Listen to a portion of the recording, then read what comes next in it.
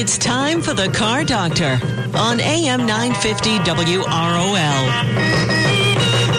Got a car question? Call us at 617-770-3030. That's 617-770-3030. Now, here's the Car Doctor, John Paul, on AM 950 WROL, the spirit of Boston.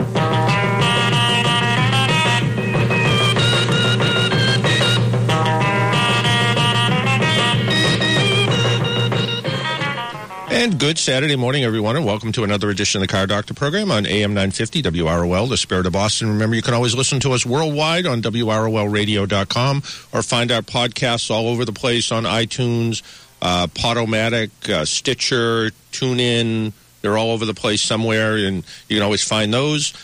So, besides being a couple days after St. Patrick's Day, a couple days before the first day of spring, and apparently, I don't know, maybe a foot of snow coming over the weekend. Things are crazy.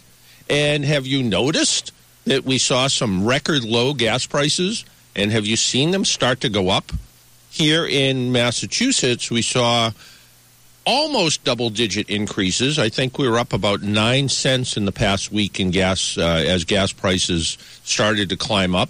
And we're starting to see those same kind of numbers. So why is it all happening? Well, with us on the phone is Greg Kozera. He is an expert in domestic energy, and maybe he can fill us in and tell us a little bit why all this is happening. Greg, good morning, and welcome to the Car Doctor program.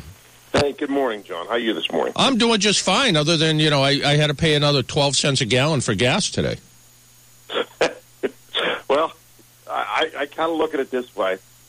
A little over a year ago, we were paying, at least where I live, almost $4 a gallon. So I still feel like we got a pretty good deal going for us.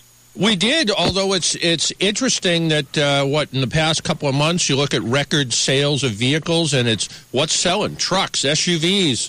I think people already forgot they were paying $4 a gallon for gas not that long ago.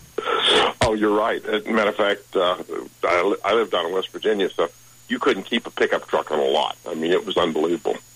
So what's the reason behind this? Is it production? Is it as simple as when I was a kid and I had a lemonade stand and it was a supply and demand? There's hot day and not a lot of lemonade, and I could sell it for 20 cents a cup instead of 10. What's the deal?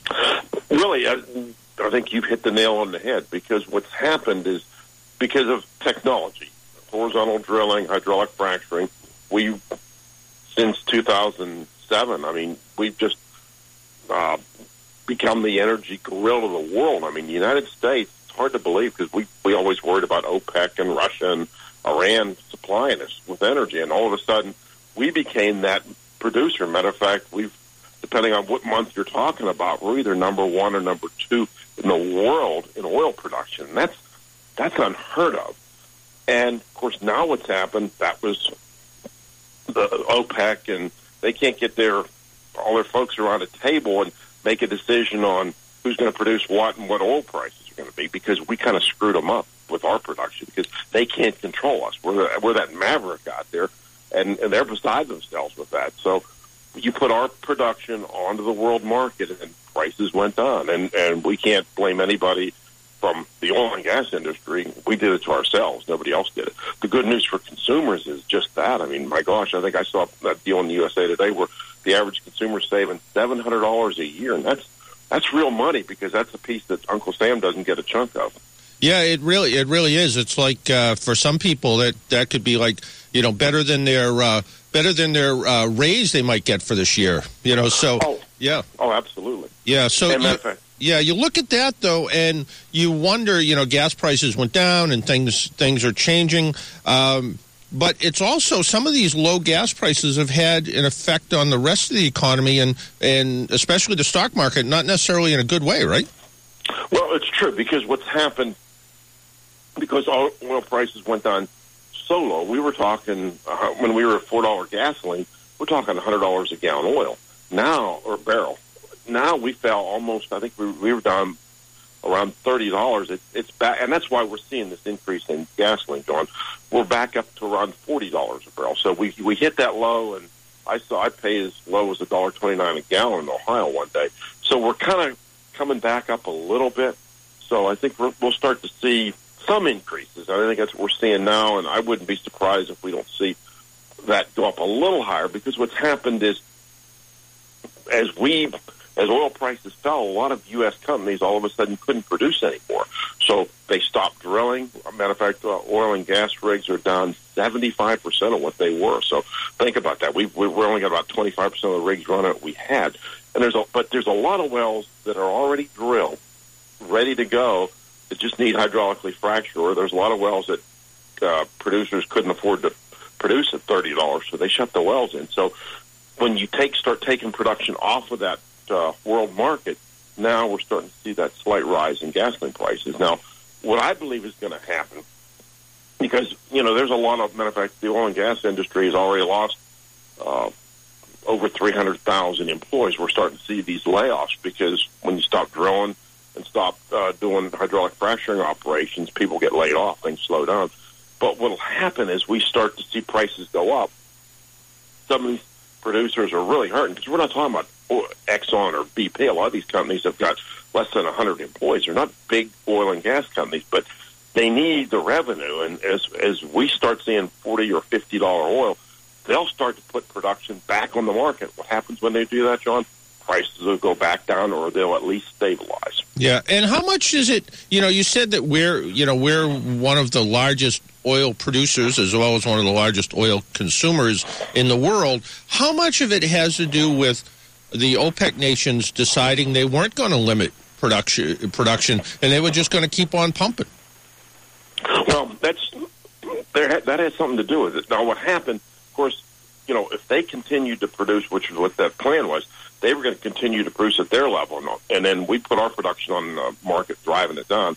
Well, what they did, instead of cutting back, it was kind of like a game of chicken. They knew the price was going down, we knew it was going down, and it was who was going to blink first. Because the Saudis, even though they can produce oil real cheap, that's the only thing they've got for their economy. So they were losing a lot of money because of low oil prices. Well, and think about it. If oil was $100 a barrel, now it's 30, or now 40.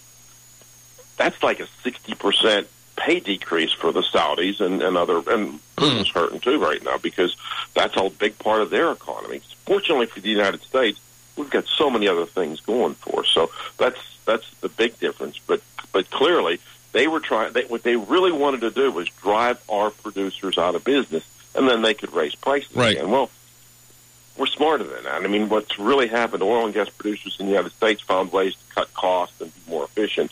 So I think we kind of messed up with their plan. Yeah, it seems that way. Although it's kind of funny how I joked earlier that part of oil and gas prices are as simple as supply and demand, as simple as a kid's lemonade stand.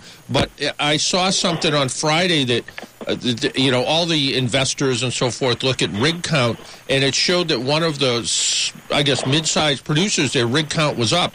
Well, apparently their rig count was up by one rig, but that was enough to cause a little ripple in the market where all of a sudden crude oil prices jumped over $40 a barrel, and then all of a sudden they said, oh, it's only one rig, and they went back down again.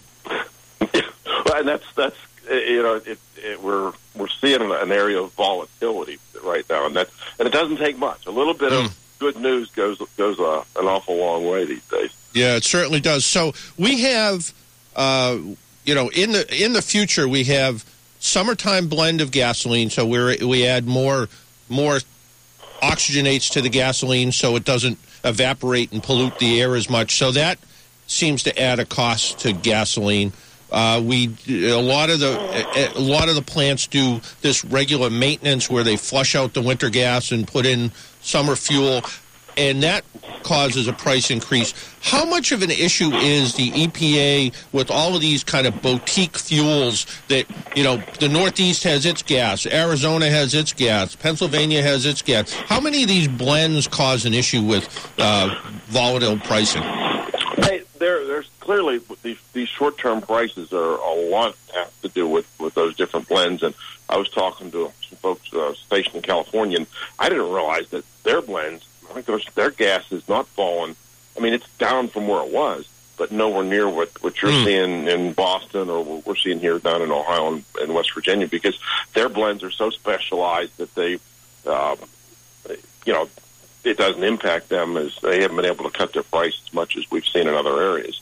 But, something else that I think is important for your listeners to know, because when I was listening to the presidential debates, and the Republicans are pretty well, their energy policies are very, very similar. But when I was listening to Bernie and Hillary talk, it scared the dickens out of me, because they're talking about banning fracking, or at least regulating it to the point where people won't be able to do it. And what the average American probably doesn't know or doesn't realize is that every well we drill in the United States, with the exception of a few offshore wells, requires hydraulic fracturing. So if they would really get elected and actually do that, our oil and gas industry would cease to exist. If you ban fracking, we're done as an industry. It goes away. And we go back 10 years and let OPEC sit around the table and make those decisions on how much oil they want to produce and where they want price to be. And that scares me, because all of a sudden what those two told the American people in so many words is, we want your gasoline back up to $4.50 or more a gallon. And I'm not ready to go there. I even though I'm in the industry, I kind of like $2 gasoline. I mean, I can travel with it, and we'd like to see it a little higher, but I don't want to go to the days where OPEC calls the shots and, we help our friends in Russia and Iran by buying oil from them. We don't need their oil now, and the best thing for our country is to be energy independent. Yeah, I suppose from your side of the world, what you do as an expert and a public speaker, you probably get called on to be a public speaker a lot more when gasoline's $4 a gallon than when it's $2 a gallon. Well, actually, what's interesting is it works both ways, because when it's high, everybody wants to know why. And actually, I did a lot of speaking. People were trying to figure out, why is it down? And really the big question last fall was, our gasoline prices are down to $2.25 a gallon. Why is that, Greg? And because most Americans don't realize how important the oil and gas industry is in this country to their low gasoline prices. Most people weren't making that connection, because they just knew they were down, they were happy with it. But when I say thank a fracker, I mean that, because without horizontal drilling and hydraulic fracturing, we go back to the days of OPEC being in charge. And the thing is, what's really, you hear a lot of this stuff about fracking, and the bottom line is we've actually improved the environment globally, right? Thanks to increased use of natural gas in this country, John, CO2 levels are down 10% in the United States. Now, globally, because of the garbage that people in China and India and Pakistan and other places are still pouring garbage into the atmosphere every day, and globally CO2 is up about 15%. So really, if we wanted to do something about CO2, what we ought to be doing is building more pipelines and shipping more of our natural gas to developing countries and to China, to India. I mean, in New Delhi, there was a piece on NPR a few weeks ago where 50% of the school-aged children have got permanent lung damage because their air is so bad over there. Now, if those, they're going to eventually die from that type of thing. Now, think about it. If those kids were starving, it'd be all over the news. You'd be getting stuff in the mail, help starving children. Well, we've got children that are being poisoned by their atmosphere, and we can actually fix that by sending more of our natural gas over there. And literally, we've got natural gas prices down below $2, so people that use that for heating are going to find their heating bills down, too. So we've really helped the American consumer. And I was at Disney World a few weeks ago, and Florida has got a record. They had a record tourism season in 2015. Matter of fact, my son flew his entire family from Baltimore down there, 6 people, round trip, total, $200. Well, unbelievable. I'm going to Florida in a couple of months. I didn't get that kind of flight. I got to use the same travel agent he uses. Jeez. Well, I guess Frontier was having a special, but here was the big deal. Because he could fly there for $200 for the whole family, he spent 2 days at Disney. That's $100 a head. Yep. He put, by the time you figure Disney tickets and hotels and rental cars and meals, he put over $2,000 into Florida's economy. because of low fuel prices. And people are, right now, even from our friends, we got tons of folks that are driving to Florida for spring break. Oh, sure, yeah. Because they can. It's cheap. Yeah. And I don't blame them. As a matter of fact, come next Saturday morning, a week from today, I'm going to be in the air heading to Florida myself with my wife. There you go. Yeah, it really is. Yeah, gasoline prices really do affect the economy in a lot of ways. So I guess the question that needs to be asked, is predicting the future. Where do you think, kind of typically what we see is prices go down when the winter fuel sell-off happens, and then they start to climb back up as the blends get put in, and then maintenance happens, and then summer drive season tends to cause the prices go up. Where do you think prices will be for gasoline in 4th of July or so? I'd say 4th of July. If it was, and again, this is Greg's opinion for what it's worth, but I'm guessing we're probably going to be in the 2 to 2.25 range. I really don't see, I've seen some industry predictions where they're talking $60 oil by the end of the year, and maybe that'll happen. But for the short term, we're going to see these blends, we're going to see these short-term spikes, but, I wouldn't expect anything much over $2. And of course, the other thing that's happening, I don't know what's happening in Massachusetts, but we're already seeing states that have looked at this and said, wow, what an opportunity. Let's raise the tax. So, we're going to see those kind of things. But I think but like I said, the thing that balances that out, if we start to do see oil prices start to creep up towards $50, is, mark my words, if oil gets to $50, producers are going to start to flow more oil out of wells they've been fracked. They're going to they're going to actually go out to these wells that have already, this country, again, most people don't know it. Literally, we have thousands of wells already drilled, and all we've got to do is go out and hydraulically fracture them, which is a few-day process. It doesn't take. This is pretty easy to do. In a matter of a few weeks, we could begin flowing massive amounts of oil. So, that as oil gets to $50, there's going to be producers who are going to say, "Wow, now's our time. Let's get this done. Let's get this oil back in the pipeline." And when that does happen, that's going to balance that out. So I don't see oil prices jumping up, even with war in the Middle East. I would be surprised if they would get over two and a quarter a gallon. Yeah, I think we really agree on that. People ask me about oil price all the time, and I keep saying, yeah, summertime here in New England, we're probably going to be in the, 225 to 250 range. I kind of see that as probably a pretty comfortable number. And you're absolutely right.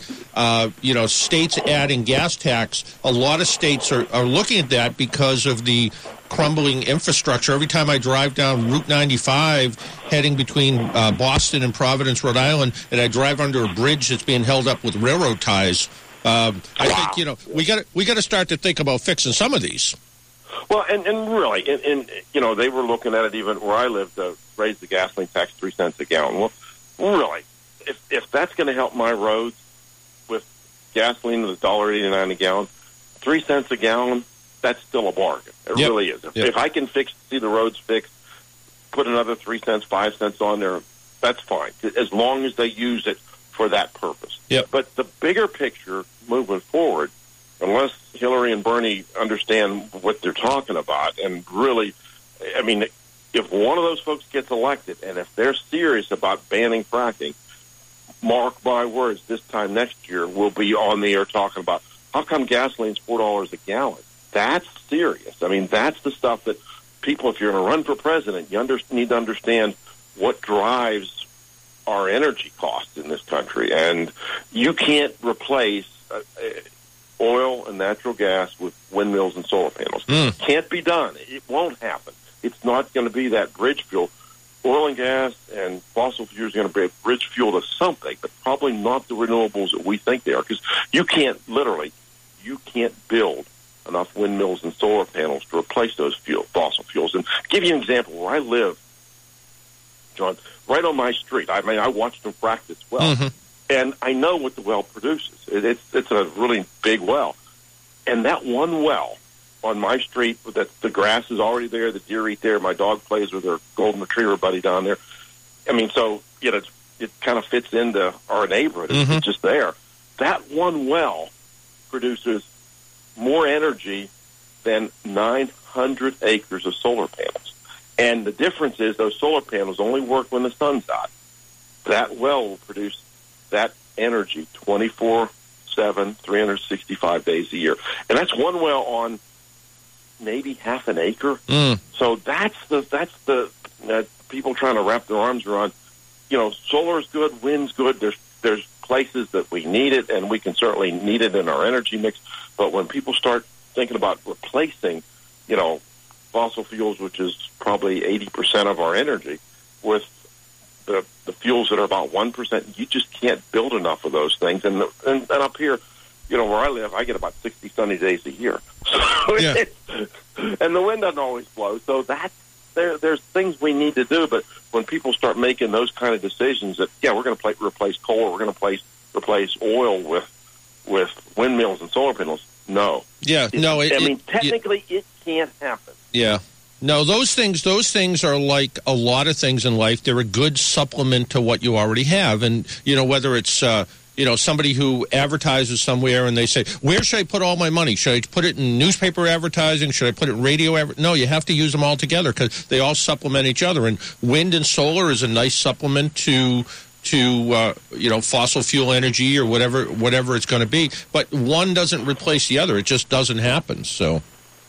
Right, and you know, I was looking at a group of protesters when the governor of Virginia was announcing his energy policy, and you know, they were chanting no F-word pipeline unless it carries sunshine. Yeah, guys, you really understand that what pipelines do, and matter of fact, they're in the process, hopefully, of building some that'll start to carry more of this natural gas from places like Pennsylvania and Ohio up into New England, and if you can get that natural gas up there, because there's still a lot of people on fuel oil, I think you'll start to see even those folks, their heating bills will start to get down. Because when you compare natural gas to fuel oil, it's certainly a more economic fuel. I know I've had both, and I'll take natural gas any day of the week. Matter of fact, it's a lot easier on my, I can't tell you how many times I've spent Saturday morning working on my fuel oil furnace. I've never had to do that with a natural gas furnace. So it makes it's a nice switch. But long story short, I think moving forward, I see a pretty stable oil situation, even if something really bad happens in the Middle East. But and our own production will keep that in check. Yeah, as long as we can do that. Yeah, a bunch of years ago there was, and maybe 10. You know, there was all this talk about peak oil. We were going to run out of oil by, you know, pick whatever the number was. And, you know, somebody smarter than me threw a line out there once, and I steal it wherever I can. I said, there's no better way to be called a false prophet than put a date on something. And you know, it was like, you know, we're going to run out of oil by the year 2020 or something. And it, you know, it doesn't, you know, peak oil seems like, you know, that was a hot expression 10 years ago that just went away because of, like you said, things like fracking and horizontal drilling and other more efficient ways to get the oil out of the ground that we have. Oh, absolutely. We continue to find better ways to explore for it, but really that one process, horizontal drilling and hydraulic fracturing, has really been a game changer. And, you know, what we've discovered is that how much oil and natural gas we really have, and the Northeast, and that's stretching from New York down through Ohio, Pennsylvania, into West Virginia, that area is now, it's the gas field is the largest natural gas field in the entire planet is right here in the Northeast of the United States. Unbelievable. I mean, we didn't even know it was, we knew the potential was there, but we didn't have a way to unlock it 10 years ago. Now we do, and that's what I love about the United States. We're so creative. Just put something, and really I think we could do the same thing environmentally. Instead of the government trying to regulate that, if you had some great leadership and could actually influence people and, you know, and say, hey, here's where we need to go and here's why, believe it or not, we're creative enough to do that. I mean, we see that all the time. So the answer is it's there. We're not going to be like Jed out varmint hunting and hitting an oil well in his backyard, but my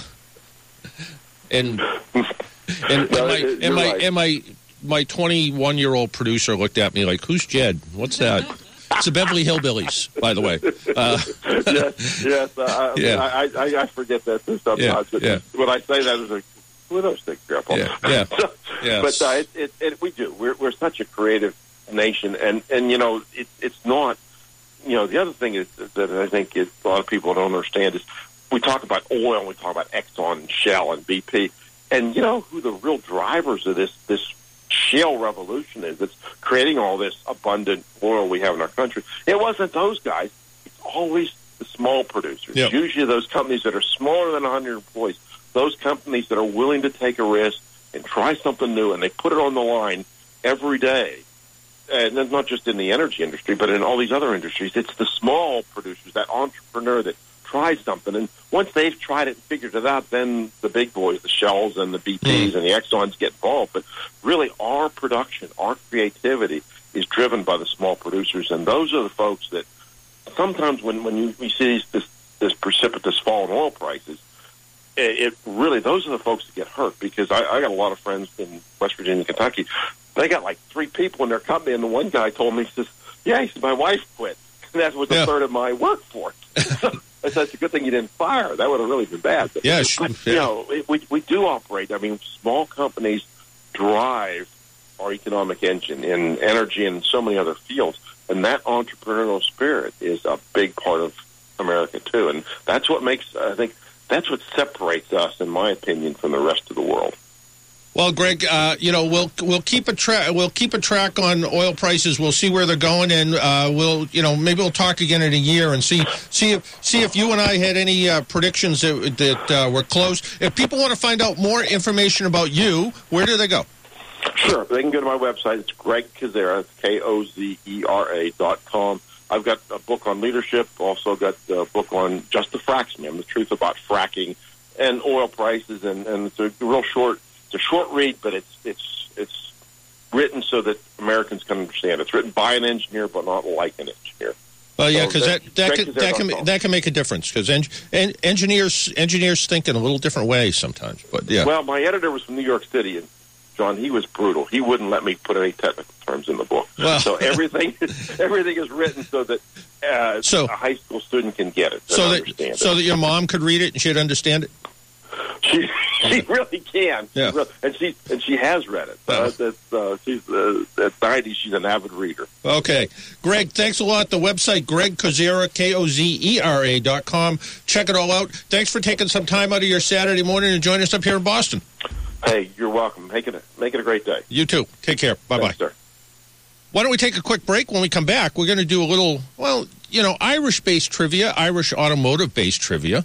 And, of course, we have a car review coming up about the Subaru Forester. And I want to talk to you about your car questions, your car comments, anything that's on your mind about the automobile industry. Give us a call at 617-770-3030. My name is John Paul. This is a Car Doctor program. You're listening on AM 950 WROL, the Spirit of Boston. We'll be right back. On the road again. Just can't wait to get on the road again. Life I love is making music with my friends. Everywhere you go, anywhere you go, WROL, the Spirit of Boston, goes with you.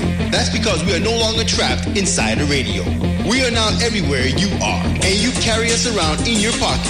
We're ambiguous. On iTunes, on iHeart, on your own app, on our website, on ChristianRadio.com, on your iPad, iPhone, and Android. We're always with you because we're inside your pocket. Whatever you do, don't lose us. 9:50 a.m. WROL, the Spirit of Boston. Have you ever wondered what it would have been like to travel the dynamic missionary journeys of the Apostle Paul? To see for yourself the sights of the early Christian church. This is Alistair Begg, inviting you to join me this fall on the footsteps of the Apostles' Mediterranean cruise. Together, we'll encounter the sights of the early church like never before, with wonderful stops in Rome, Naples, Jerusalem, Athens, and more. And we'll experience the magnificent Sistine Chapel, the historic Western Wall in Jerusalem, the beautiful Greek island of Santorini, and much more. So join me as we examine the spiritual, social, and cultural settings of the early church, and all the while sailing in luxurious accommodations over the pristine waters of the Mediterranean. Log on to our website at wezeradio.com or at wrolradio.com and click on the Footsteps of Apostles cruise banner. Attention pastors, it's that time of year for our third annual Pastors Masters Golf Tournament coming on May 9th, and we want to invite you. We here at Salem Media Group Boston would like to encourage you and thank you for the hard work that you put in every day in the front line of your ministry. The Pastors Masters is an opportunity for us to get to know you and for you to unwind, maybe do a little bragging and fellowship with other pastors and ministry leaders from across the Boston region. Even if you're not any good at golf, it's all right. Just come and enjoy a good time on the greens. Breakfast and lunch are provided, so come out and join us for the food, fun, and fellowship at the Harmon Golf and Fitness Club in Rockland, Mass. Register today by visiting wezeradio.com or wrolradio.com and click on the golf banner. What are you waiting for? Get ready to tee off. Wherever Joan Hunter goes, miracles happen. Tabernacle of Hope Church in Carver invites you to experience 3 days with Joan Hunter Ministries as she brings hope, healing, and deliverance to Massachusetts. She's been featured on the Sid Roth and Marilyn Hickey programs. Yes, on April 8th, 9th, and 10th, author and evangelist Joan Hunter will minister at Hampton Inns and Suites in Plymouth. Get more details by calling Tabernacle of Hope Church at 508-866-8523 or visit tabernacleofhope.org. AM 950 WROL Boston, the spirit of Boston. A service of Salem Media Group. Now, let's get back to the Car Doctor.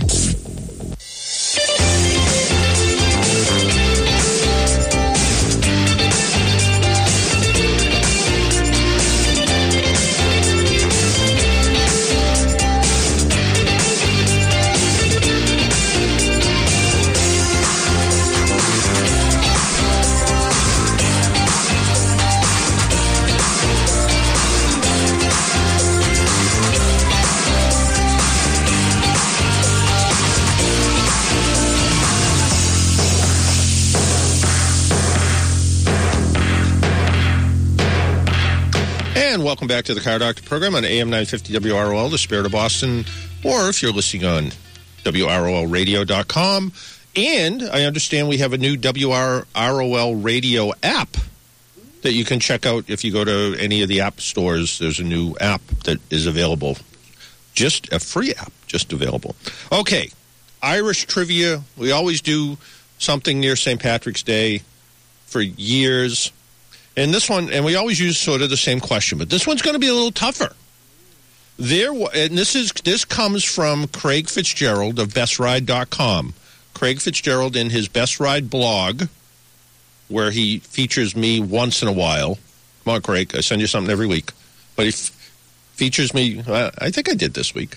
But anyway, but he did a column. It's actually a pretty long column too, about 4 cars built in Ireland. And for trivia, your task is come up with 2 out of 4 cars built in Ireland. And we always use one. There's always one that we always use, and everybody I think knows what that one is. But what are, of the 4 cars that were built in Ireland, what were 2 of them? See if you know the answer to that. Give us a call at 617-770-3030. So, of the 4 cars that were built in Ireland, what were 2 of them? And this is according to Craig Fitzgerald. Craig's been here before. He's actually even filled in for me once or twice. But what does he say here? Ireland has produced a lot of amazing things over its history, arguably some of the world's greatest writers, the greatest stout, the greatest crystal, cars. You went, not so much. For St. Patrick's Day, Best Ride presents a handful of cars that were produced in Ireland.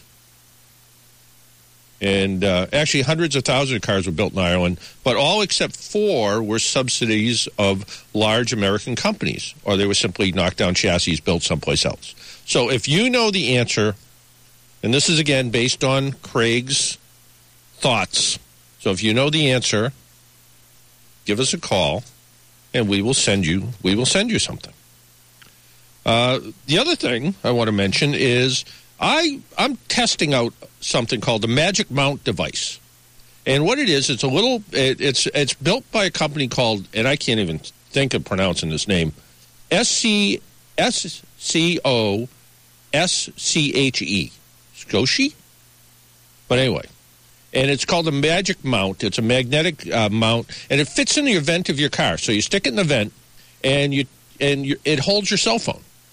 And that way, if you're driving and you opt to take a phone call, you can the phone's right in front of you, hit the answer button, put it on speakerphone, and you can keep both hands on the wheel. And it works pretty well. I've stuck it to the vent. I've driven over some of the worst roads on the South Shore, it seems like, and it hasn't fallen off yet. It works. It seems to work really well. I really kind of like it. It's about $25.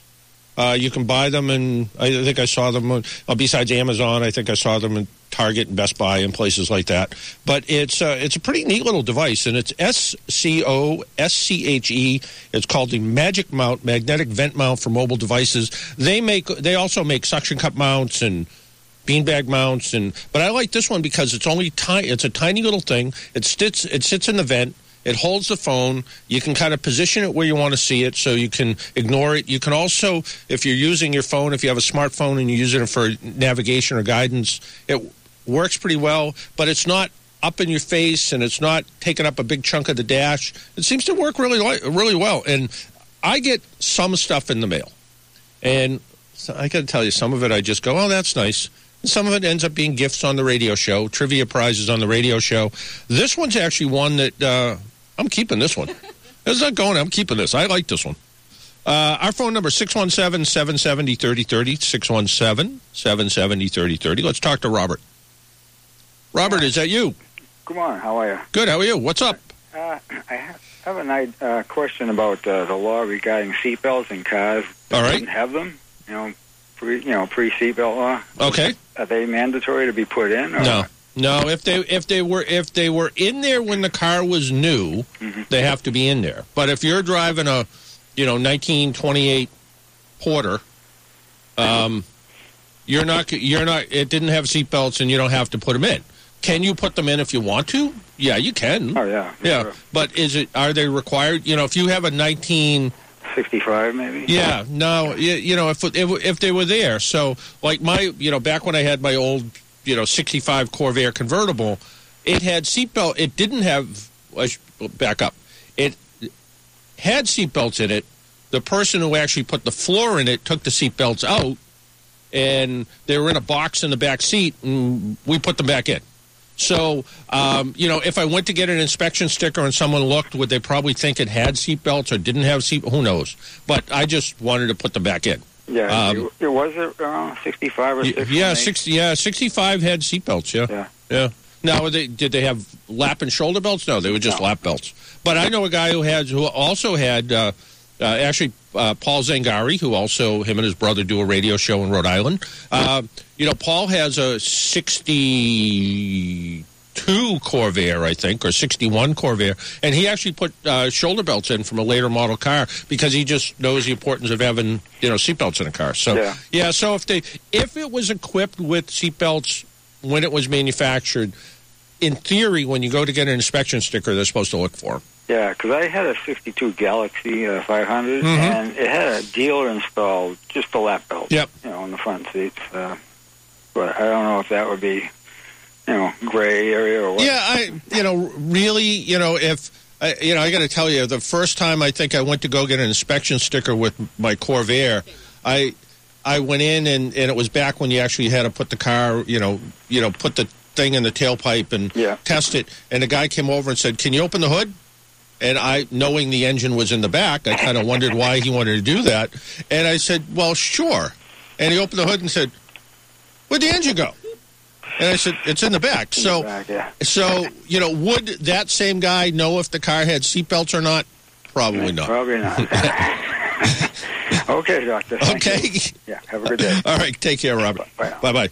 617-770-3030, 617-770-3030. Speaking of old car stuff, there is a pretty good group. It's called MAAC, and they are people that, in fact, their next meeting is coming up on April 7th at Bass Pro Shops at 7 o'clock, and it's a general meeting, but they are the ones who support the old car industry around here, and they sent out something called the Beacon Hill Flash, and it says a couple of bills you should take a look at. And again, I'm about as political as nobody, actually, but a couple bills you should take a look at. One is that it would allow a restored license plate acceptable for registration on an antique vehicle. Right now, when you bring a license plate in, if you have we'll take Robert's 62 Galaxy, and you want to put a 1962 plate in it, it has to be an original 62 plate that no one has tinkered with. It has to look good, has to be in nice shape, and you have to bring it to the registry, and the registry says, oh, that's okay, or it isn't. This will allow a restored plate. In Rhode Island, they passed a law a couple of years ago that said you can have a reproduction plate, so a plate that looks like the original plate, only it's brand new, but it will have the modern reflectivity to it. So you can have a 1918 plate if you want, but it's made up so it's brand new. In Massachusetts, they're saying they'll take a restored plate as being acceptable, and that's bill number 1830. There's another bill, street rods and custom vehicles, and it supports a change to the current requirements for registering street rods. That whole issue is just so complicated. There's also a single plate bill, and this supports a change to the current requirement from 2 plates to 1 plate for registration. It's kind of funny. That's a law that I remember when 40 some odd years ago, when we went from 2 license plates to 1 license plate. The reason was there was a concern that people would take 2 plates and put 1 on each car. And then they said, no, so that's why we're coming out with 1. Then it had to do with money. Now they're putting 2 plates back on cars, and I swear it has to do with both tolling, so electronic tolls, so they can catch your plate, and also radar if they want to, because photo radar and camera radar, although it's legal in Massachusetts to have it, we don't use it because the police aren't really in favor of it either. So, and the last one is called the Clean Plate Bill, and that's what that is, it's a bill that supports a rolling 10-year replacement for all issued license plates. So every 10 years you'll get a new license plate. And the old car clubs don't want to do that because they think old car people want to keep their old license plates if they're in good condition. The license plate that's been on my car has been on my car for 20-some-odd years probably. Am I in love with it? No, it's just been there, and I don't really care. But there are people that like their license plates and they want to keep them. And the reason they want to replace the license plates every 10 years, does it have to do with visibility of the license plate? Not really. It more has to do with that's how they find out who registered their cars. Because if you're driving down the street and the current license plate is red, white, and blue, the Spirit of Massachusetts license plates, and they decide to change that to something else, well, if they're driving down the road and they see that you don't have that license plate, you have the old red, white, and blue license plate on your car, they know that you didn't register your car this year. So it's actually an enforcement issue, and the state of Rhode Island's doing that now. They're actually replacing all their license plates just for that reason, because that's one way to be able to see if your car's registered or not. One way. I never thought of it that way. It sounds kind of expensive to me, but let's see. On the phone with us is Tony. Tony thinks he has an answer to trivia. Let's find out. Tony? Yes, hello, John Paul. How are you, sir? Good. I think it's the Shamrock and the T.M. Costin. Wow. How'd you know? Looked it up. Wow, that is right. Most people automatically say the DeLorean, which they actually made in Ireland. But you're right. There was 4 cars that were actually produced in Ireland. The DeLorean was one. The Shamrock was it was billed as the Irish Thunderbird when it was produced in 1959, and it featured a gigantic American-style bodywork. Trouble was, all that was the only thing gigantic about it. It ran on a small wheelbase. It was a fiberglass body. It hung over the wheels. It looked like if you drove it really fast, it would tip over. It said, according to Craig's article here, it says the fiberglass body had fins and spears and a convertible top. Promotional literature suggested that 5 people could fit inside of it. And he says here, they better be the size of the guy in the Lucky Charms box because it had a little tiny interior. So, and the other one was kind of an interesting one. That Costin was a car that later became the design of the Panos Roadster, which was around for a bunch of years. And the Costin was an attempt to build an Irish version of the Caterham Super 7, which was a pretty hot sports car in its day. So, Tony, you're absolutely right. We'll put you on hold, and we'll send you out a nice little prize, okay? Thank you. All right. Thanks, Tony. Bye. Bye-bye now. So, Kelly will take care of Tony, and I will talk about the car that got me here today, and that's the newest Forester by Subaru, now in its 4th generation. It comes in 5 trim levels, the 2.5i, the 2.5i Premium, the 2.5i Limited, the 2.5i Touring, the 2-liter XT Premium, and the 2-liter XT Touring, which I think is more than 5, but I'm calling it 5. The engines are a 2.5-liter 4-cylinder engine and a more powerful but yet smaller 2-liter turbocharged engine. The standard engine develops 170 horsepower, where the other engine develops 250. Transmissions are a 6-speed manual or a continually variable automatic, CVT. Although bigger than previous models, the Subaru is still a cross between a good handling passenger car while keeping the utility that comes with a small SUV. Our road test was in the 2.5-liter Premium Edition. Included in this model was 10-way power driver's seat, rear view camera, 7-inch infotainment screen, ABS brakes, a full complement of airbags, including a driver's side knee airbag. Optional on our test model was the all-weather package that included heated front seats, wipers, and side mirrors, as well as the eyesight safety system. The system uses a camera for pre-collision warning, lane departure, and advanced cruise control. One other safety system on our car was the steering responsive fog lights. So as you're turning the wheel, they'll turn a little bit, which is kind of interesting. One item that was missing on our car was blind spot monitoring.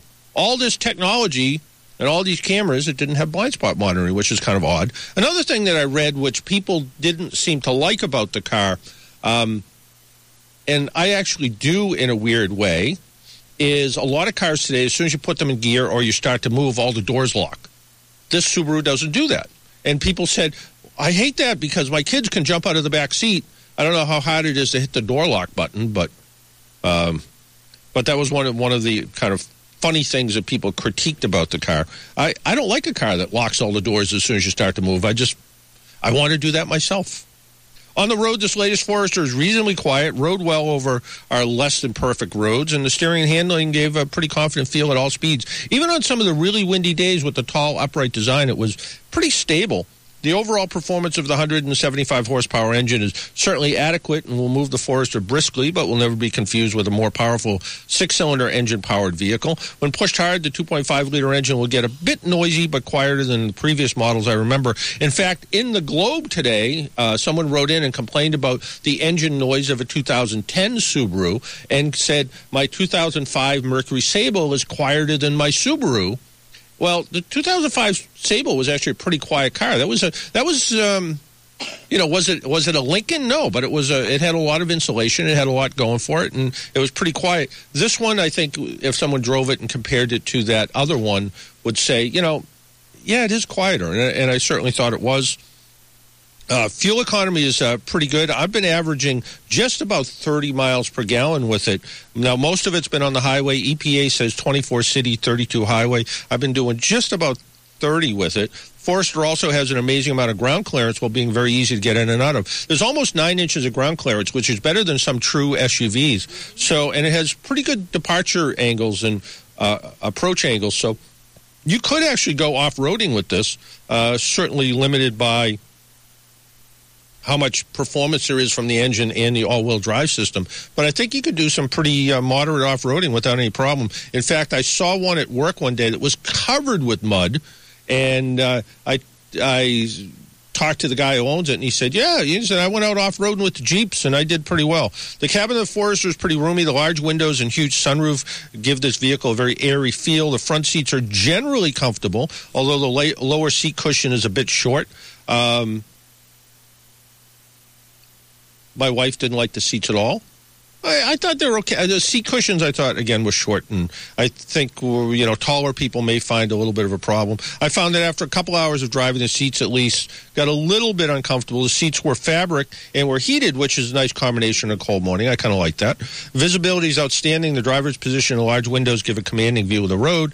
The large front and rear doors allow for easy entry and exit. There are plenty of little storage bins, 12-volt and USB ports for plugging in all your electric accessories, fair-sized glove compartment, decent cup holders. The controls for the audio system and ventilation system are a bit simpler to use in some models. Yeah, there's knobs and buttons, which I like knobs and buttons. I don't care what anybody says. Also, they sort of redesigned the navigation screen a little bit. People had a lot of problems with it. I find it a little too touchy still.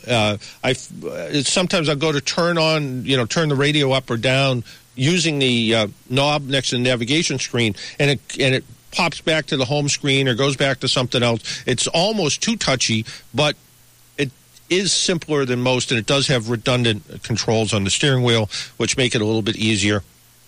It had voice command systems, too. Not for me.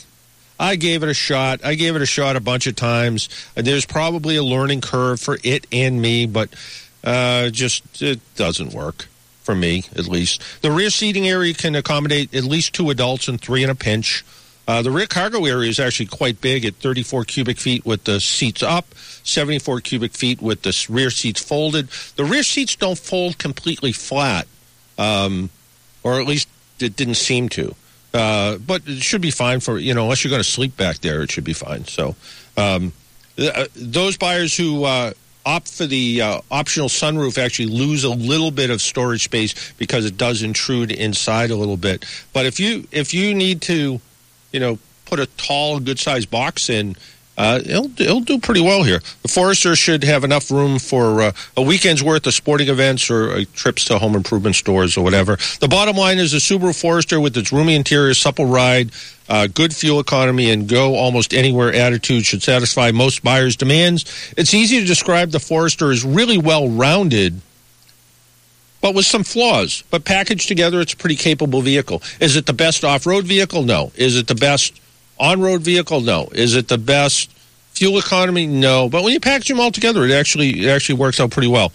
The facts: seats 5, uses regular fuel, 24 miles per gallon in the city, 32 miles per gallon on the highway. Does well on crash tests. The eyesight system adds to that, so it's a little safer car because of it.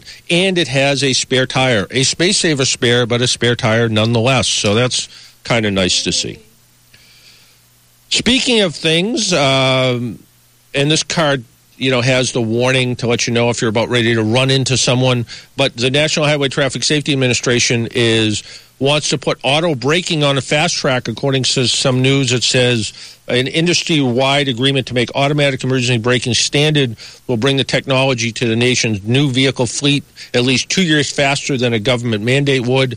National Highway Traffic Safety Administration says the agreement brokered by NHTSA and the Insurance Institute of Highway Safety was announced just the other day and commits to equipping nearly all new light-duty vehicles with automatic braking and forward collision warning by 2022. According to the highway study, automatic braking can cut rear-end collisions by as much as 40%, but fewer than 10% of new cars offer automatic braking. A NHTSA spokesman said the agency reviewed previous technology-enforcing rulemaking and found that it took 8 years or more to take effect. The mandate for rear-view cameras was proposed in 2010 and still doesn't take effect until 2018. The accelerated timeline makes the deal a milestone in NHTSA Administrator Mark Rosekind's tenure at the agency, during which he has prioritized, well, I can't even say it, speed in cementing safety improvements across the industry. He's a pretty forceful guy, and when I chatted with him a little bit, he was kind of an interesting guy to talk to. Our phone number is 617-770-3030, 617-770-3030. Let's talk to Paul. Hi. Hey, Good Paul. morning, John. How are you? Good morning. How are you? Good, fine. I guess your guest probably doesn't like the Tesla, huh? Well, who knows? Maybe he drives one. I don't know. Oh, okay. Although I thought it kind of fascinating. He works on his own oil burner.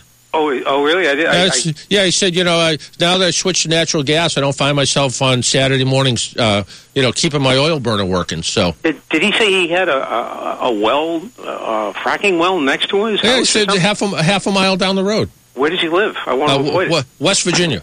Oh, I don't know. All I know about fracking is that places like Oklahoma that never had earthquakes are now having them because they're doing a lot of fracking out there. But anyway, I don't want to get political. I'm gonna put an oil well in my backyard.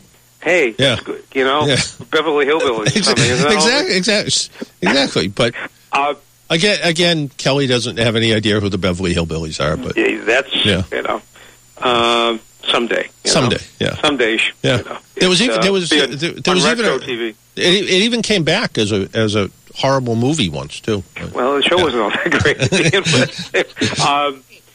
I was listening to you talk about your auto review as I have the Globe in my hand, and I don't know whether you sat down with Beth Teitel.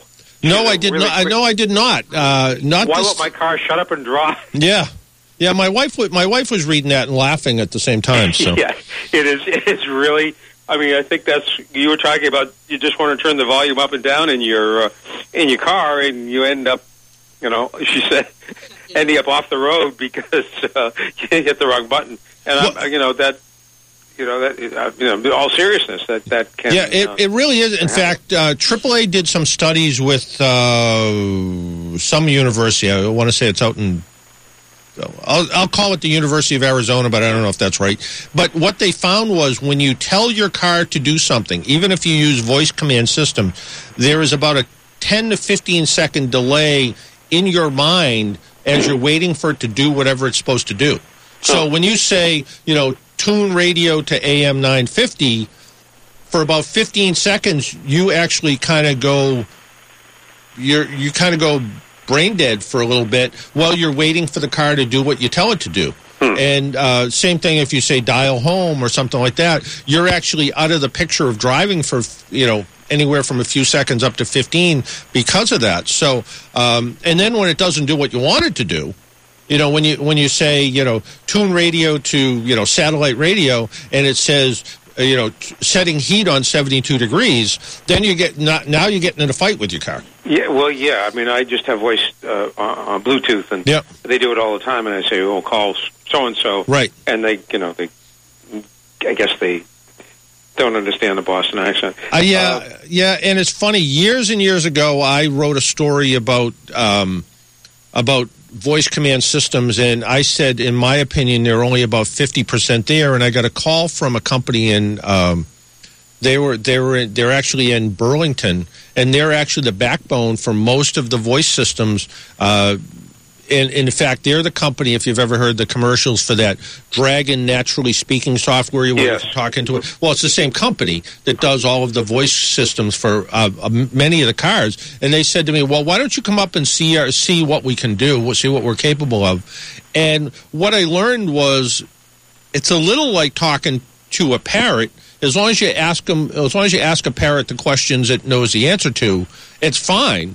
But if you try to ask it something that it doesn't have the words for, and they're adding more words. But if you say, it's not like an Apple iPhone where you say, Siri, what time is it? You ask your car what time it is. If it's not programmed to tell you time, it's going to try to do something that sounds like time. Mm-hmm. Yeah. So the funny part about this is that the voice recognition system was now talking in her column to the refrigerator and to a few other.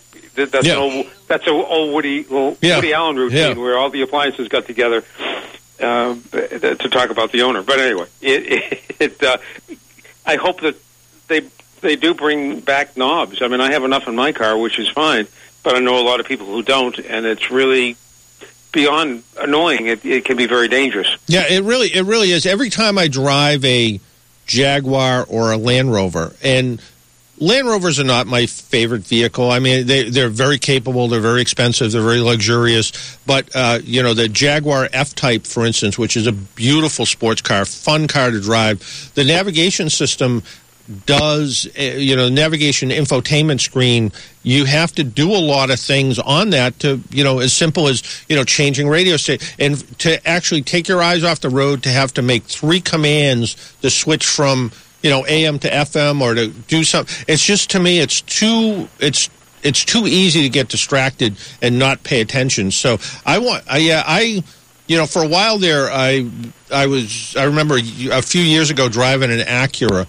and it was a great car. It was, maybe it was a TL, and I counted, and there was 23 buttons and knobs. Jeez. So I was like, well, I don't want that back either. I don't want 23 buttons and knobs, but I'd like a couple. And I remember not that many years ago, I was at Bose, and Bose was developing a new head unit for a radio system, and it had a volume knob and a tuning knob. And then when you brought your hand close to the front of it, it had a proximity indicator, and it would bring up sort of digital sub-settings. But for something as simple as, volume and tuning, it had 2 knobs. And that was their thought behind it. I remember talking to one of the engineers, and he said, we're trying to develop this, and we'd like to talk to regular people about the vehicle, and we don't want to turn into what BMW did when they first came out with iDrive, and everything was a knob, and it looked they're like, well, this will be just like your computer. You'll have a mouse, and, how often do you really use your keyboard? You use your mouse for everything, and we want this knob to be the mouse, and once you get it, you'll understand it, and, trying to argue with the German engineer never works. So they're like, well, and I'm like, I kind of want to drive down the road at 70 miles an hour and reach over to a knob to turn the radio up and down. I don't want to have this, vague controller between the seats that I sort of have to look over at. And he said, well, we've designed it so there's only 2 minutes or 2 seconds of distraction for most major things. And I said, well, that's 180 feet at 60 miles an hour. That's a long distance to be distracted. Yeah, well, yeah, and then he told me I was wrong. So, well, yeah. today Germany, tomorrow the world. Yeah. You wrote. I read your column, and you wrote. Someone wrote to you about a brake problem, and I think I still have. I had mine replaced back this fall, and I keep noticing I got to take it back. Are the manufacturers of these brake pads and calipers having problems? Because I'm getting that same kind of squishy feeling, particularly when the car is not wet, when the roads are dry. On mine, and I just haven't had time to take it back. But I'm wondering whether the manufacturers are having a problem somewhere along the line, that there are high spots or something, as I think you mentioned. Yeah, it could be a hard spot in the pad, but probably, the other thing we're seeing an awful lot of problems with these days is brake calipers that are sticking. So the brake caliper sits either on slide pins, or it could be a physical mount that mounts the brake caliper, and they stick over time. And a lot of it has to do with, we haven't seen it as much this year because we haven't put as much salt on the roads this year. But after last year, with all the salt, and last year they were pre-treating a lot of roads, so they're putting down this brine, this salty brine on the roads, which was great because the roads didn't freeze, but it was really bad on steel parts. So brake calipers were sticking because they would just start to get rusty. And once the caliper can't flex back and forth when you step on the brake, then the piston has to come out a little bit further, and then you get this sort of squishy brake pedal. And it might feel squishy for the first couple days. It might for the first brake application until the caliper kind of moves in place. And I know I was talking to a good repair shop one day, and he said, we're doing an awful lot of, and this was something they did years ago on some Ford products. He said, we're doing an awful lot of people coming in, and we just pull the brake calipers off, we clean up the slides, and we put them back in, and we do it as part of a regular service once a year now, because we're having problems with people saying their brake pedal just doesn't feel good anymore. One thing I noticed when they replaced the whole disc, the original one never looked rusty. About a day or two after they put these in, you could see a coat of rust on them. Is there a reason for that on the replacements versus? No, I don't think so. I mean, I always kind of wonder that. I mean, iron, brake rotors that have a higher content of iron in them tend to rust first. Mm-hmm. I noticed when I replaced the brake rotors on my own car, the second set of brake rotors I bought seemed like they stayed more rust-free for a longer period of time. But I can, of the new cars that I drive sometimes, if the car might sit for a day, and then I'll go to get in it, and I'll look at the brake rotors, and they're all brown, all rusty, and, driving it a couple days, driving it for a couple miles, the rust comes right off of it. And other cars, the brake rotors don't tend to rust. So I think it depends a little bit on manufacturer, but depends on the amount of iron content, depends on the amount of, could be even recycled steel that goes into them. Thank you. I guess there's basically nothing wrong with it. It's just the way it is. Yeah, I think so. I think I'd like to think that there's some way to get them better. I just don't know what it is yet. And just don't go out there and don't go spray your brake rotors with WD-40. Okay. Yeah, I hadn't planned to, but now I will. It's funny. Every once in a while, I'll get a call from somebody that's putting a car up for the winter, and they'll say, "Well, I don't want the brake rotors to get rusty. Can I spray them all with WD-40 or something like that to keep the rotors from rusting?" And no is the answer. I suppose if you disassembled everything and cleaned it all before you took it out on the road, that'd be fine. But it wouldn't. To me, it's not a good idea. Wouldn't it prevent the brakes from working? Oh yeah. Oh, and it would contaminate the brake linings, and it's not a good thing. Okay. Can you sit on your hands if you have arthritis, though? Don't you? Yeah. Okay. I've taken enough time. Thank you very much. All right. Thanks, Paul. Okay. Take care. Bye-bye. Why don't we take a break, pay some bills? My name's John Paul. This is the Car Doctor program. You're listening on AM 950 WROL, the Spirit of Boston. We will be back in just a minute. If you would like to call, we have a couple lines open at 617-770-3030. We'll be right back. Well, I left Kentucky back in 49 and went to Detroit working on assembly line.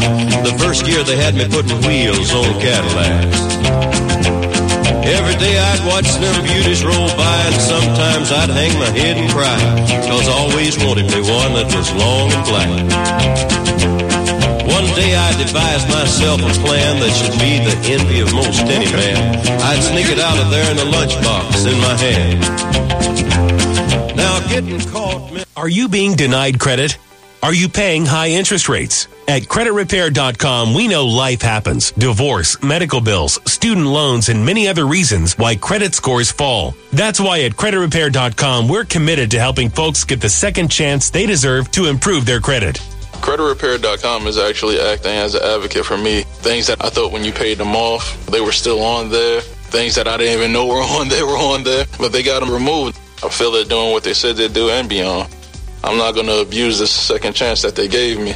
I'm in the process now of buying a home. CreditRepair.com actually does work. We can help you get a second chance at great credit. The consultation is free and includes a free credit score and summary credit report. We'll review your current credit situation right on the phone with a game plan to restore it. Call 800-231-1735. That's 800-231-1735. Again, 800-231-1735. 800-231-1735.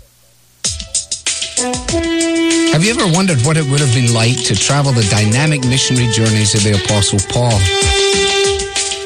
To see for yourself the sights of the early Christian church. This is Alistair Begg, inviting you to join me this fall on the footsteps of the Apostles' Mediterranean cruise. Together we'll encounter the sights of the early church like never before, with wonderful stops in Rome, Naples, Jerusalem, Athens, and more. And we'll experience the magnificent Sistine Chapel, the historic Western Wall in Jerusalem, the beautiful Greek island of Santorini, and much more. So join me as we examine the spiritual, social, and cultural settings of the early church, and all the while sailing in luxurious accommodations over the pristine waters of the Mediterranean. Log on to our website at wezeradio.com or at wrolradio.com and click on the Footsteps of Apostles cruise banner. At Sullivan Tire and Auto Service, we've come down with a terrific case of spring fever and just can't wait to spread it around. Announcing the Sullivan Tire March Tire Madness Sale, going on all month long. If you're ready for baseball, college basketball action, or a chance to get outside for a touch of spring, then you're ready for the biggest tire sale of the season. Sullivan Tire and Auto Service is offering instant savings on select tire brands and new lower pricing on our extensive line of quality Michelin tires. Get ready for spring road trips with the Michelin Premier LTX.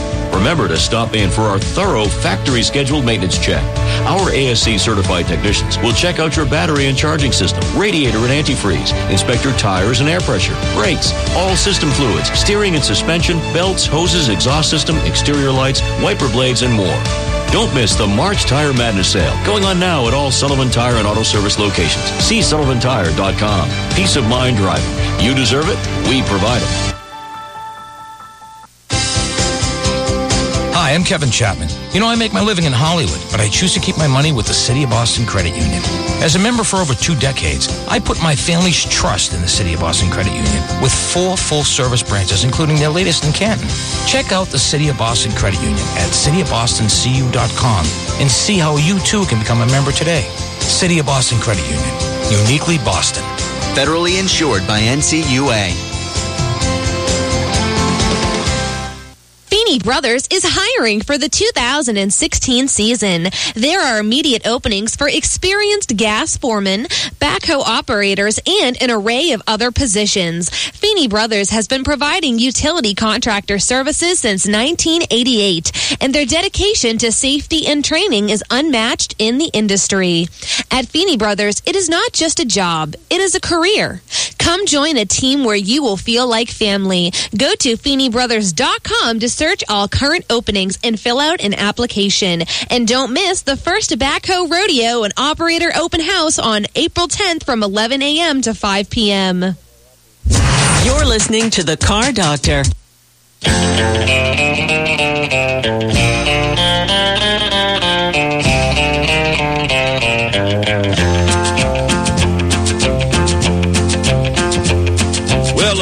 And welcome back to the Car Doctor program on AM 950 WROL, the Spirit of Boston. Or you may be listening on Sunday nights on AM 1260 WBIX.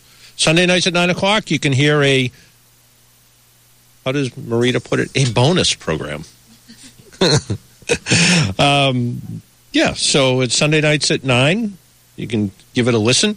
And we were talking about brake pads earlier. In California, they're actually phasing in copper-free brake pads. I didn't even know brake pads had copper in them. With this new law, the amount of copper, lead, hexavalent chromium, mercury, and some form of asbestos fibers in brake pads sold in California will be restricted to 0 in the next 10 years or so. The new Department of Toxic Substance Control System said they want to introduce copper-free brake pads. I thought copper was good for you. I thought it prevented arthritis and stuff, or made symptoms go away, or people that sell fake copper bracelets do that. I don't know.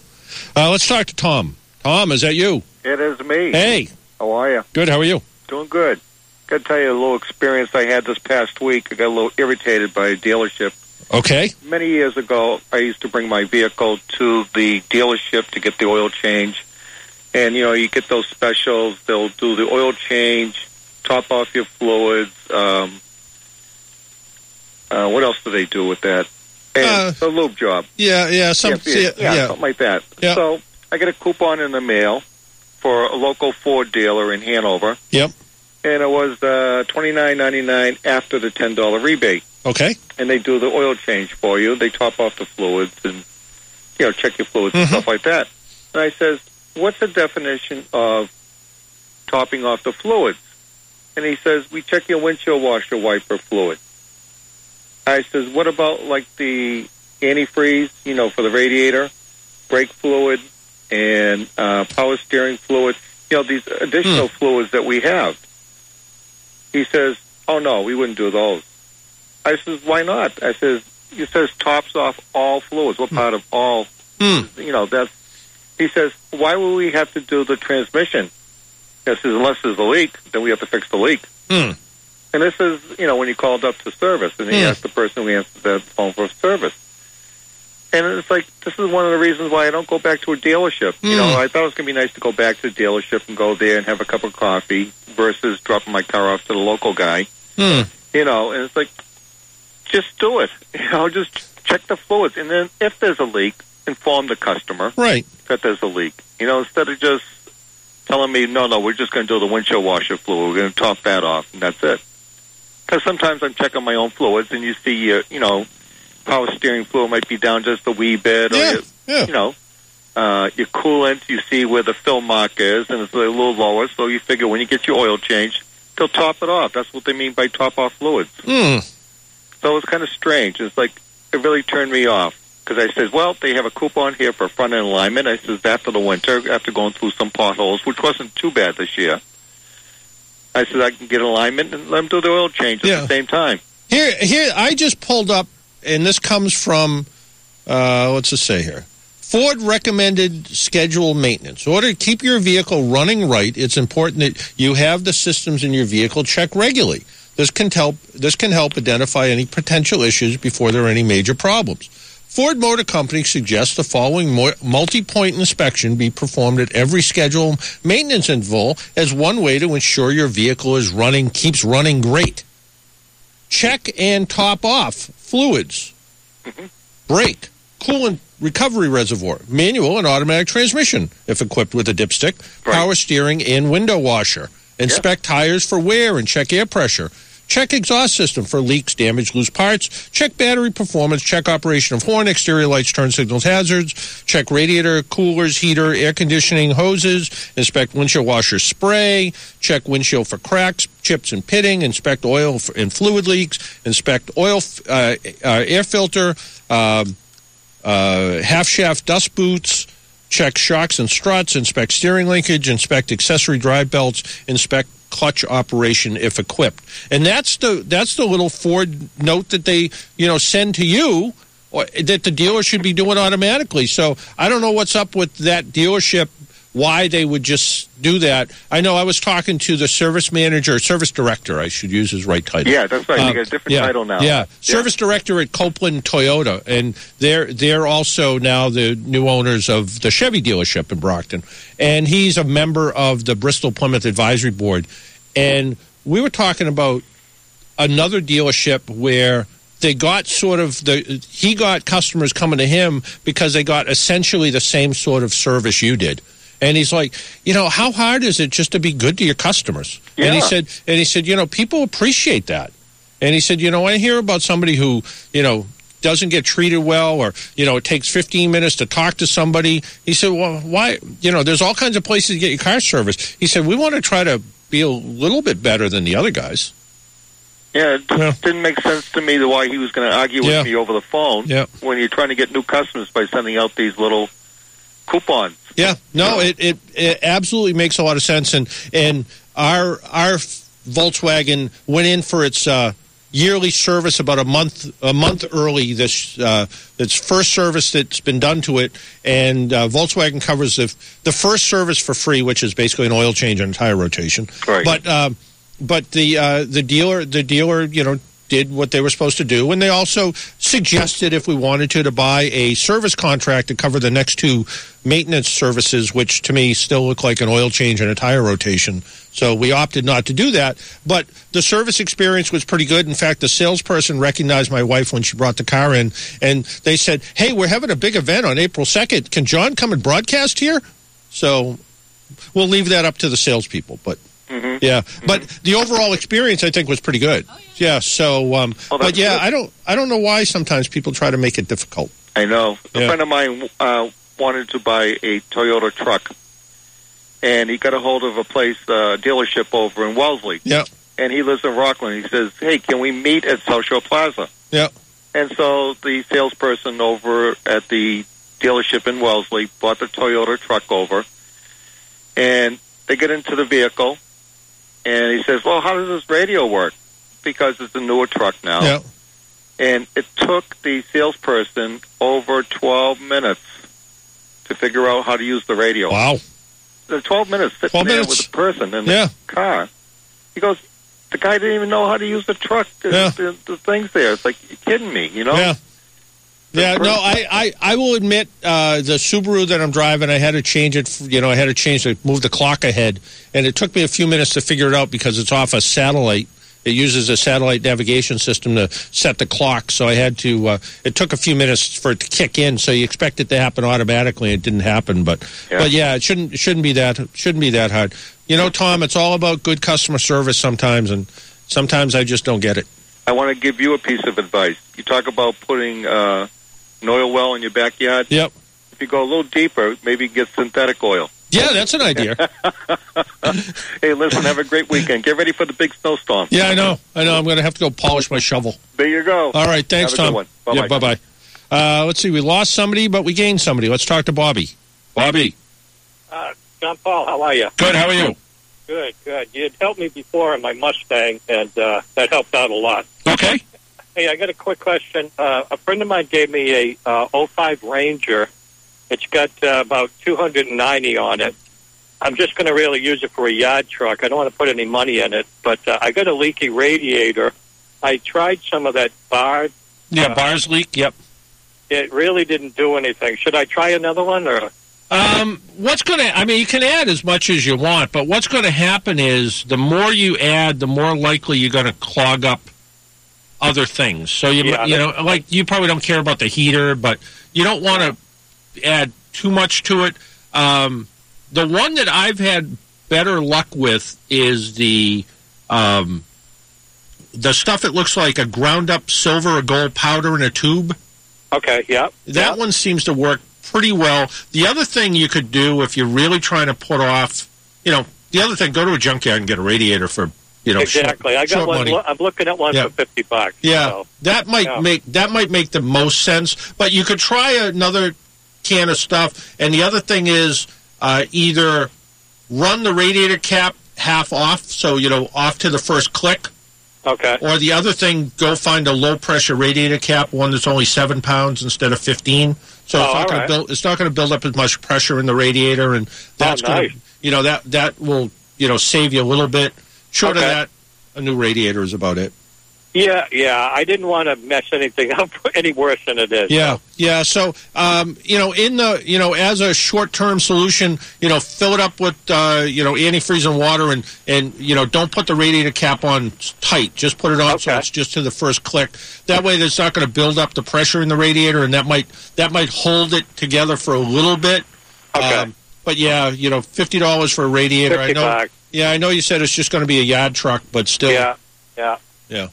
Excellent. Hey, thanks for your help, John Paul. Take care. Love your show. Great show. All right. Thanks, Bobby. Take care. Bye-bye. Bye. Our phone number is 617-770-3030. If you want to call in and chit-chat with us, we'd be happy to. Headed to New York this week to the New York Auto Show to see what all the manufacturers are going to be trying to show off. There's a new Acura MDX that's going to be previewing at the auto show. Subaru's got the new Impreza that they're going to be showing at the auto show. New York's a big auto show. Of the top auto shows in the country, Detroit, L.A., New York. New York has the most amount of people that go to it, foot traffic that goes through it. Detroit probably has the most amount of media people that go to it. And it's hard to describe what media people are because it could be somebody with a website. Detroit's a little bit harder to get into. In fact, a few years ago, and I made a big deal out of it to anybody who asked, I tried to get media credentials to go to the Detroit Auto Show, and they only gave me credentials for the second day, which is sort of the, not as the exciting day. So I whined everyone I could possibly whine to that I didn't get media credentials, and I walked around and saw all these people that I knew that really didn't seem like they were doing a whole lot. And I'm like, well, how'd they get 2 days worth of media credentials? But I thought it was sort of funny nevertheless. So I and people from the car company said, I didn't see you here yesterday. I said, I couldn't get in. They're like, what do you mean you couldn't get in? I said, I don't know. They wouldn't let me in. They didn't like me. So I don't know why. Let's take a couple more calls before we talk to our buddy, Sully, who's sitting in the studio with his Patriots football shirt on. Got nothing green on, though. I don't know about that. Oh, we'll figure it out. But anyway, let's talk to Phil on line 1. Phil, is that you?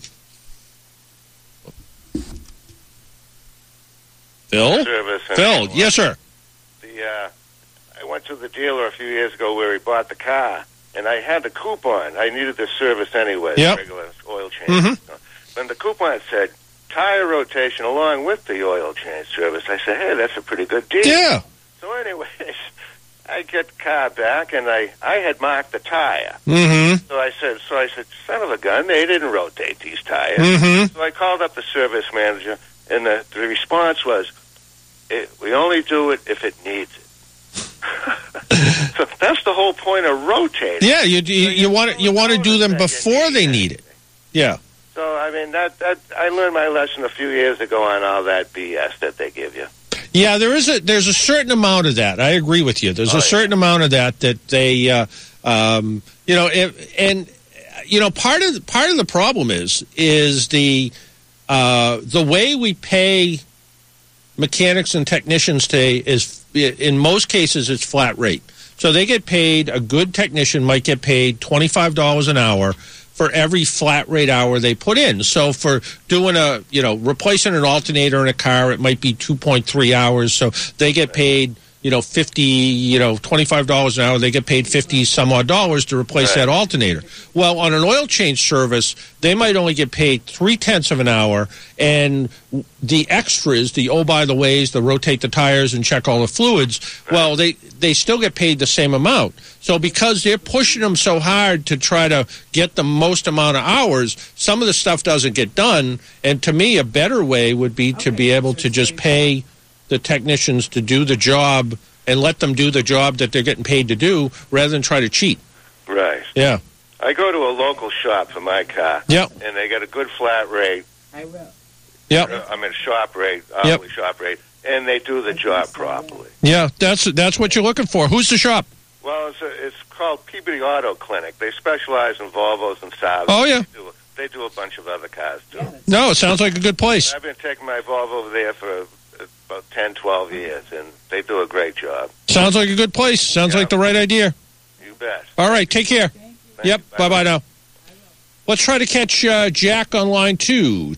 Jack, is that you? Yes, I'm here. Yes, sir. I have a question on tire inflation. When you buy a car new, it gives you the auto comes with the information of what your inflation should be, front wheels, rear wheels. Mm-hmm. And over time, you kind of disregard that. I mean, as you go in for these oil changes, they usually inflate it to 32 pounds or 30 pounds or whatever you ask them to inflate it to. I'm just wondering, what is the ideal? And if you just settle in at a number like 30 or 32, are you getting a harder ride? Are you saving gas? What's really the best thing to do, I guess, in terms of, mileage may be a little more important than comfort these days. The best thing to do is stick with whatever the car manufacturer tells you. They design, here's how, in a weird sort of way, when you adjust air pressure, you become an engineer.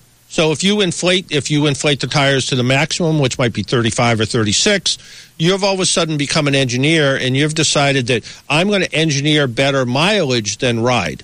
Mm-hmm. If I decide I want to put 28 pounds of air in the tires, I'm going to engineer a better ride than mileage. If I'm going to compromise and put 32, I'm going to compromise and see the way it is. The manufacturer adjusts the air pressure to get that best of both worlds. Can you get away with putting 32 and everything and not worry about it? Sure you can, but you've made some little changes. People that are on the road a lot, that want maximum fuel economy, don't care about ride, they run their air pressure all the way up.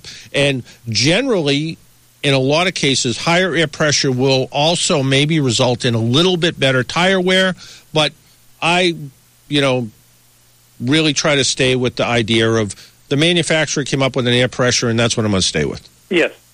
So my car, it's supposed to be 34 in the front and 31 in the back. I put 34 in the front and 31 in the back. Okay. Then checking air pressure. Do you have any kind of recommendation for, a gadget? Oh, a tire pressure gauge? Yes. I find just a good basic pencil gauge that you're going to spend $4 or $5 for works fine.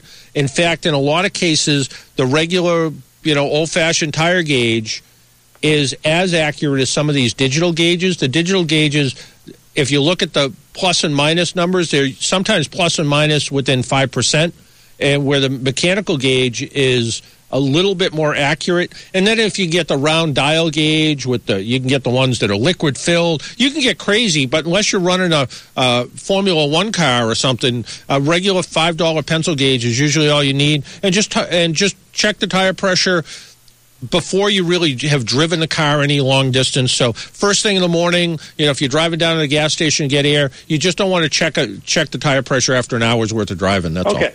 Well, thank you very much. All right, take care. Bye-bye now. Well, there's Paul Sullivan sitting over there in the, corner-ish it looks like on the kid's stool. I was going to say they fixed my mic, but they didn't, did they? No, they didn't. You have no microphone. Around from the other side. Yeah, exactly, yeah. I just noticed that like 30 seconds ago. Well, we're getting closer because we took the cable out now. So there was a cable. There was a broken microphone with a cable. Then there was a cable with no microphone. And now there's no cable or microphone. It's just to fool me because if I saw the cable there, I would have known they hadn't done it. So. Yeah. So you're right. So yeah, it's getting there though. We had a busy day on St. Patrick's Day. We sure did. Did you listen at all? Were you able to tune in at all on St. Patrick's Day? While you were at work? It breaks my heart that the other job gets in the way sometimes, and so no, I didn't. I was writing on that day, and I was sitting at my computer, and I was streaming WROL, and I was listening to Patty and Marita. They were all over the place. I was listening to Seamus. He was all over the place. And Johnny Costello was all over the place. And Bill Bailey was back here on the board trying to keep things all together. And they had a lot of stuff going on. And I was disciplining 5-year-olds. Yeah. And a lot of fun. Yeah, and it was they sounded like they were having a lot of fun. Mm-hmm. And I suspect there was a Guinness drink here or there. Yeah, maybe. But, the weekend, when St. Patrick's Day falls on Thursday, it's kind of cool because the parade in Boston, which is like the pivotal event around here, is the following Sunday rather than the previous Sunday. So we're still smack in the middle of a lot of things. Yeah, exactly. And speaking of that, Johnny and Seamus will be at the, I think both at the breakfast and the parade. And from what I understand, the parade is the full length, no abbreviated parade like they were hinting there was going to be. Yes. Yeah. And no snow like they said they were going to be. Have you heard the latest forecast? There's not going to be a drop of snow. Really? None. On the parade or Monday? Anything. Really? So what happened? What happened to like 6 to 8 inches this morning that I heard? There you go. Take a look. So it's going to look like this, huh? Yep. Good. That's the latest I heard. Now I did not go to meteorological school, but I did listen to a couple of broadcasts on the way in. As I was listening to yours, hitting the knobs and buttons on my Jeep. I fully understand. Well, what do you have? I wasn't going 70 miles an hour, though. Yeah. I'm too old to do that now. So what do you have coming up for this still part of St. Patrick's Day weekend? Well, this is my time to get involved with the music and all the fun. I didn't get a chance on Thursday, poor me, but now I do. Now you do. So you have a full complement of the best of Irish music? I've been doing it for a couple of days, so I know what I'm doing. So stand back. Speaking of which, isn't this almost our anniversary for... how many years has WROL and the Irish Hit Parade been on the air? Well, the Hit Parade itself, the show, back when it started, it wasn't called the Hit Parade. Yeah. But the Irish show on Saturday started in 1967, the same year that Kevin White was elected mayor and the Red Sox had their impossible dream. And the Black Velvet Band soared up the Irish music charts. So I wrote that in a commercial once. Yeah. That's how I know that. So we have our 50th anniversary coming up soon then. We do. Next year, yeah. Yeah, so are we technically in our 50th year now? Yes, just like a baby who isn't born yet is almost one. I get you. Yeah. That's what I thought. So something like that. There's a gestation period. Who knows? I was just trying to make it a reason to have a Guinness for the 50th anniversary. Go for it. Yeah. I'm with you. Oh well, I'm right behind you. I need to get out of here. I'm poaching on some of the best Irish music coming up anywhere. Wait a minute, it's 10:03. I know. Sorry, what's wrong with you? I can't help it. Sense of timing that you have acquired over your years in radio. As you point, could I ever hit the post with the song? Probably not. But as you point out, this is the best part of my program. That's what Joanne says. By the way, she should have a microphone. You should hear some of the comments that she makes on your own. Yeah, I know. Her microphone should be live. I know. Yeah, it shouldn't happen. So hey, we got to go. On that third mic in here. Let's go. Yeah, we got to go. We got to go. The best in Irish music coming up. Happy St. Patrick's Day to one and all. Until next week, make sure you wear your seatbelt, drive safely, be good to your car. Talk to you all next week. Bye-bye.